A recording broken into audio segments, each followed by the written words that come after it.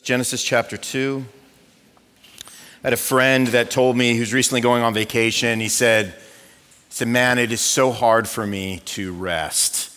He said, it's just such a slog. It's so difficult. I said, well, dude, where are you going on vacation? He said, Las Vegas. I said, well, I don't know. Maybe that has something to do with it. That's not really the larger point. He was saying, no, that doesn't matter. He goes, anywhere that we go on vacation. He goes, I just have a hard time turning it off. I have a hard time shutting it down, and I know that that's a struggle for a lot of us. I know if I sat down and talked with you and you talked with me, some of you might say, or a lot of you, maybe most of you would say, it is just hard. It is just hard to let it go. It's hard to turn my brain off. It's hard to rest. It's such a struggle for so many of us. And we got to ask the question, though, as believers that have been given this gift that we're going to see here that was instituted, that was practiced, that was modeled to us by God, we got to ask why that's so hard for us. Why is rest so hard? Well, I think one of the reasons why it's hard is we don't get a lot of affirmation from rest, right? We don't get a feeling of accomplishment for resting. Nobody has ever said to you, man, you just crushed it yesterday relaxing on the couch. Right? Nobody's ever said that to you. Nobody's ever said, man, the way you didn't get anything done on Sunday was awe-inspiring to me. In some ways it should be, and we're going to look into that, but it doesn't happen that way. You're not getting that. You're not getting that feedback. You're not getting that sense of like, man, I got it done today when you rest. And so we work and we overwork. And we've taken this good thing that God has given to us, which is work, which, by the way, he gave to us before the fall. Work is not the result of the fall. He gave Adam this job in tending the Garden of Eden. He gave him that good work to do before Adam sinned, before Adam fell. So we take this good work that God gives us, and like many things that we do, we turn it into something that becomes more of our identity and who we aspire to be, more than it being something that God has given to us to reflect what he has done in our life. So we work because we feel like our greatest worth comes from being able to show the world what we've accomplished with our hands. So the question I want to ask this morning is, what if God knew that about you and about me before he created the world? And what if he saw our work as being such a potential idol for us that he went ahead and established something he didn't even need for the sake of our good? So as we go into Genesis, we have this invitation here in Genesis chapter 2. We have this invitation to rest, to Sabbath by God himself. And interestingly, it's not a suggestion. And in fact, later in Scripture, God's people, God's chosen people, the Israelites, were given this as a command in the book of Exodus chapter 31 when he said, therefore, the people of Israel shall keep the Sabbath, observing the Sabbath throughout their generations as a covenant forever. And then he goes on to say, it is a sign forever between me and the people of Israel that in 6 days the Lord made heaven and earth, and on the seventh day he rested and was refreshed. God rested and was refreshed. So then what is Sabbath? Just to get down into the trenches of like, well, how would we define Sabbath? And based on what we see God modeling to us here in Genesis, well, this is how I would define Sabbath. It's resting from all the work God has given you to do as an act of obedience and trust for the work he will continue to do. In other words, it's seeing your work as good, but also good to stop for the purposes of renewal and for worship and a deeper trust in God. So the book of Genesis begins with God's work. It begins with God working by creating the world. For 6 days, what does God do? He creates the heavens and the earth. He creates everything that exists within the heavens and the earth, including human beings who, unlike the rest of creation, are made in the image of God, male and female. And then after every creation day, if you read Genesis 1, God declares it good. He says it's good. It's very good.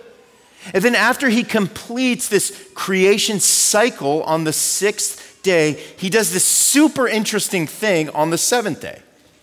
He stops working. He rests. He declares a Sabbath day. And this is what it says as we pick up in Genesis 2. It says, "Thus the heavens and the earth were finished, and all the host of them. And on the seventh day, God finished his work that he had done, and he rested on the seventh day from all his work that he had done. So God blessed the seventh day and made it holy, because on it God rested from all his work that he had done in creation." So I just want to spend the next few minutes with some observations on what God was doing and what it means for us if we take this command to rest and to Sabbath seriously. And we should take it seriously. We should take it seriously because it's God's word, and he doesn't just throw out junk for us to maybe work out in our free time when it's convenient for us. Every word that God gives us is for our good. It's for our flourishing. So we need to take seriously what he says about something that maybe a lot of us are a little flippant about, or maybe a lot of us just say, when I get around to it. But let's unpack here just for a few minutes about Sabbath and what it means and why God instituted it. The first thing is that Sabbath wasn't made because God needed to rest. Isn't that interesting? Maybe it's never dawned on you that God didn't need to rest in the way that we think of rest, and that we need to rest. And what I mean is that God doesn't get tired. He doesn't break a sweat. God doesn't need to catch his breath. He doesn't need some downtime after a full week. He doesn't need a tall glass of iced tea, right? He doesn't need to soak in a hot bath because his bones are aching after a back-breaking week of work. So that kind of asks the question, why did God rest? Why did God rest from all of his work if he doesn't respond or have a physical reaction to work and to labor the same way we do? Well, God rested because he wanted to create a model for you and me. He wanted to create a model for mankind that communicated this truth, which is that rest is as important as work. Rest is as important as work. We were created not only to enter the work week every week, but to also exit that week and enter into a time of refreshing and renewal. We saw there in Exodus how it describes God's rest as something that he was refreshed by, which is so interesting, right? God did something that he didn't need to do in order to provide us something that we needed to do, that we would have a hard time doing, but we needed a precedent. We needed a model. We needed to understand why it was so important for us to do it. And so God created the Sabbath. He rested on the seventh day. You know, when he was creating the sun and the seasons and all of those things, he could have just created a 6-day week. It could have just been Monday through Saturday and then Monday again. And yet he didn't do it that way. He didn't structure it that way. He didn't establish it that way. Sabbath is a grace to us. It's a promise from God for our renewal. It's not a guilty recreational pleasure like some of us think, or some of us think we're just sneaking in that rest time or sneaking in that day off because we have some kind of overriding guilt that maybe was created for us from how we were raised, thinking, hey, you take a day off only as a last resort. God is saying, no, that's not why I designed it. I designed it to be part and parcel of how I created you as a human being so that you could be faithful to me and flourish as a result. The second thing is that Sabbath reminds us that work, like I just said, is not more important than rest. It's not more important than rest. God blessed the Sabbath, and not only does he bless it, but he declares it holy. He didn't do that for a Wednesday. He declares the Sabbath holy. He sets it apart, right? This tells us something about God's high regard for rest. And it also means that there are consequences for seeing rest as optional. or seeing it as a suggestion by God. Instead of being the first thing in Scripture, God, listen to this, imparts his holiness to. So that begs the question, are we as serious about taking our Sabbath and our days of rest as God was, who didn't need a day of rest at all? Are we serious about seeing what he put into place as a model for us and saying, oh, I need to do that? Because most of y'all are serious about work. You see the importance of labor. You see it as a good thing sometimes, right? At least in the sense that God gave it to us as a way to reflect something that he also did as he created the world. But to take that and to take this other important and holy day that he designed as being part of our work week and discard it, well, that says something about what we think about what God has deemed important in our life. And Sabbath reminds us that work is not more important than rest in our life. Thirdly, Sabbathing is an acknowledgement that God is in control of your life. Look, when you rest from your work, this is what you're saying. You are saying it's okay for things to be left undone because God is in control over all the undone things of my life. It's okay to put things down. It's okay to let some things go. You remember the story in Luke 10 about Martha and Mary, two of Jesus' really good friends. You have Jesus walking through the door. You have Mary immediately pulling up a chair and sitting before him, wants to hear all the words that he has to teach her. And you got Martha in the back kitchen just scrambling like a maniac, trying to get everything ready, stressed, frustrated, eventually angry at Mary because Mary's sitting with Jesus while she's laboring for Jesus. And what does Jesus say to Martha? You know, you're right. Mary has been blowing it the last hour, sitting, listening to my words. He doesn't say that. He also doesn't tell Martha that she shouldn't have done any work, right? He says, Martha, here's the real issue, is that you're anxious and you're troubled about many things. But one thing is necessary at this moment, and Mary has chosen it. He says, Mary's chosen the good portion. And by the way, it's not going to be taken away from her. I'm not going to tell her to get back into the kitchen, you know, and start preparing with you. When we Sabbath, we're acknowledging that God is the one who is ultimately in control of our lives. And although he uses work, and we need to have integrity, we need to be people who work, we also need to understand that God is actually working while we're working. And he is also working when we are not working. It's really important to understand that. Fourth, Sabbathing is embracing your God-given limitations. It's interesting, like we said a minute ago, that the Sabbath came before Adam and Eve sinned, before they fell, which means, check this out, God created Adam and Eve with limitations before they sinned. He gave them this Sabbath day not because they sinned and not because they were getting tuckered out after they fell, but because this was something he wanted to see as a rhythm and a pattern for their lives even before that. And what that tells us is that limitations are a good thing. Maybe you've never thought of it that way. Limitations are a God-given thing. God didn't make you God. Like he did that on purpose.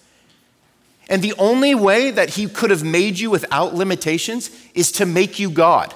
And God doesn't make other people God. God is God. But limitations are a good thing. God values not only the productivity of our heads and our hands, but he also values very highly the productivity of our hearts. Pastor, author Zach Eswine, he reminds us that we don't need to repent for not being able to do everything. We need to repent because we try. Sabbath is embracing your God-given limitations. Finally, it is also looking forward to our redemptive rest in Jesus. So God goes just full picture with the Sabbath thing, right?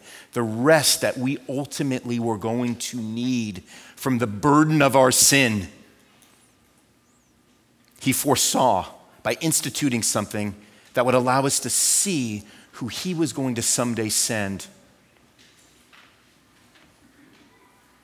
to alleviate us from those burdens. The children of Israel, remember when they were in Egypt, they were under so many heavy burdens. So many heavy burdens when they were in under Egyptian slavery. The workload was fierce. If you read Exodus, you read about how fierce it was and how tired they were and how burdened they were. And they cried out to God to be delivered from that burden so that they could enter a place of rest. This was God's promise to the Israelites when he delivered them, that he would bring them to a place of rest. And by the way, this was a shadow of God's promise to his church, because our sin has created burdens. Your sin has created an ultimate burden in your life that we find permanent rest from in the person of Jesus Christ.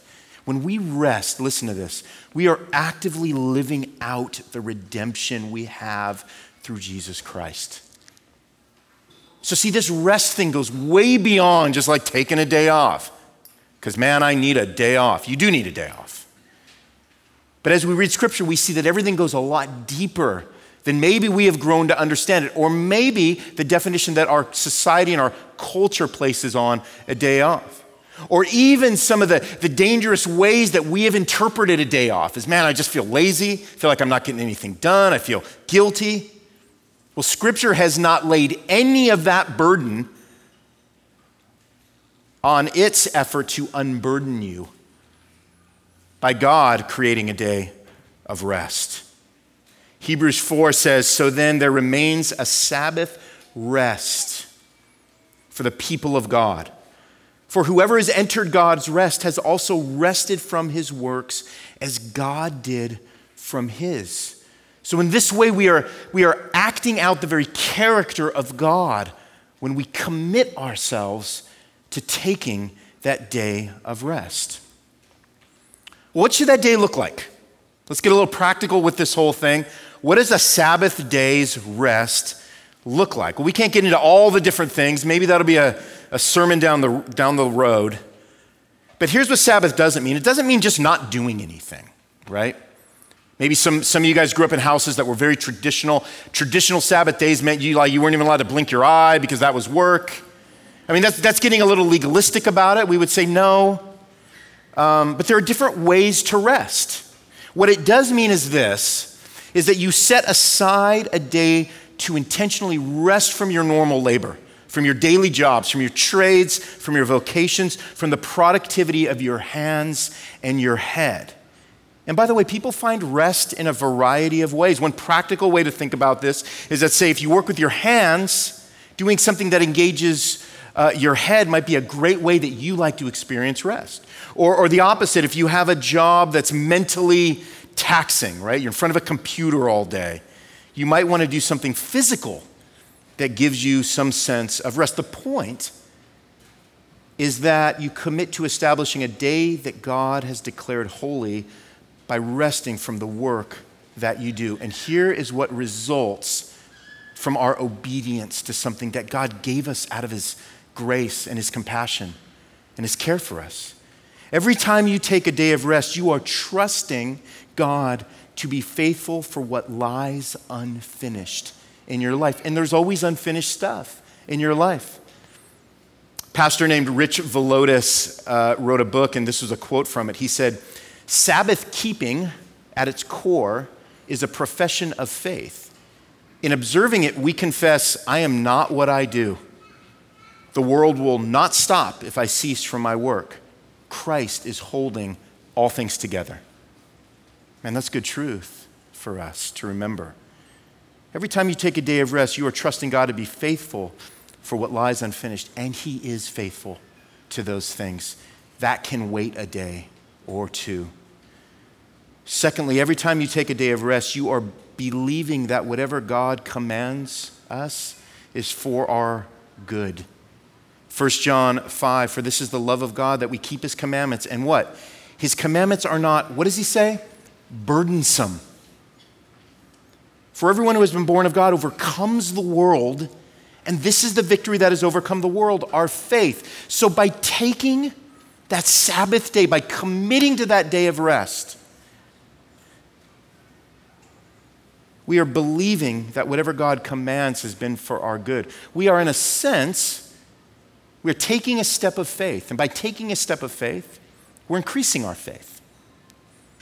And thirdly, every time you take a day of rest, you are getting a foretaste of the rest that Jesus died for you to receive. Famously, we quote this passage a lot at Substance. Come to me, all who labor and are heavy laden, and I will give you rest, Jesus says. Take my yoke upon you, learn from me. I am gentle, I am lowly in heart. You will find rest for your souls, he says that in Matthew 11. How good is God that he went to the lengths that he did to provide us with not only physical and mental rest, but spiritual rest for our souls through his son, Jesus Christ. Is it hard to rest? Yeah. But when we see it in this light, it will hopefully become hard not to rest, given the blessings that God supplies us when we do. Let's commit to that. Let's think through that. Give that some thought this week as you head into your weeks tomorrow. And you're thinking about maybe, man, my rhythms have gotten all out of whack. Man, I don't taking a Sabbath very seriously. And then maybe start processing some of the things in your life that exist as the result of that, of neglecting something that God gave to us for our good.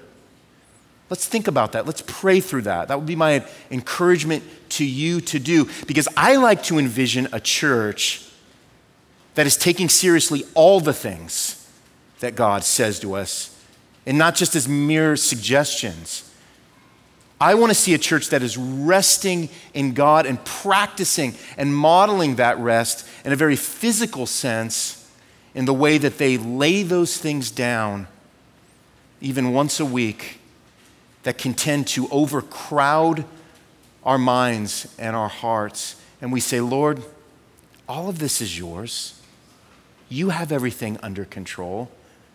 And in fact, you gave us a way to practice that reality once a week if we just stop and we just pause and we take a moment to say, you are God and I ain't.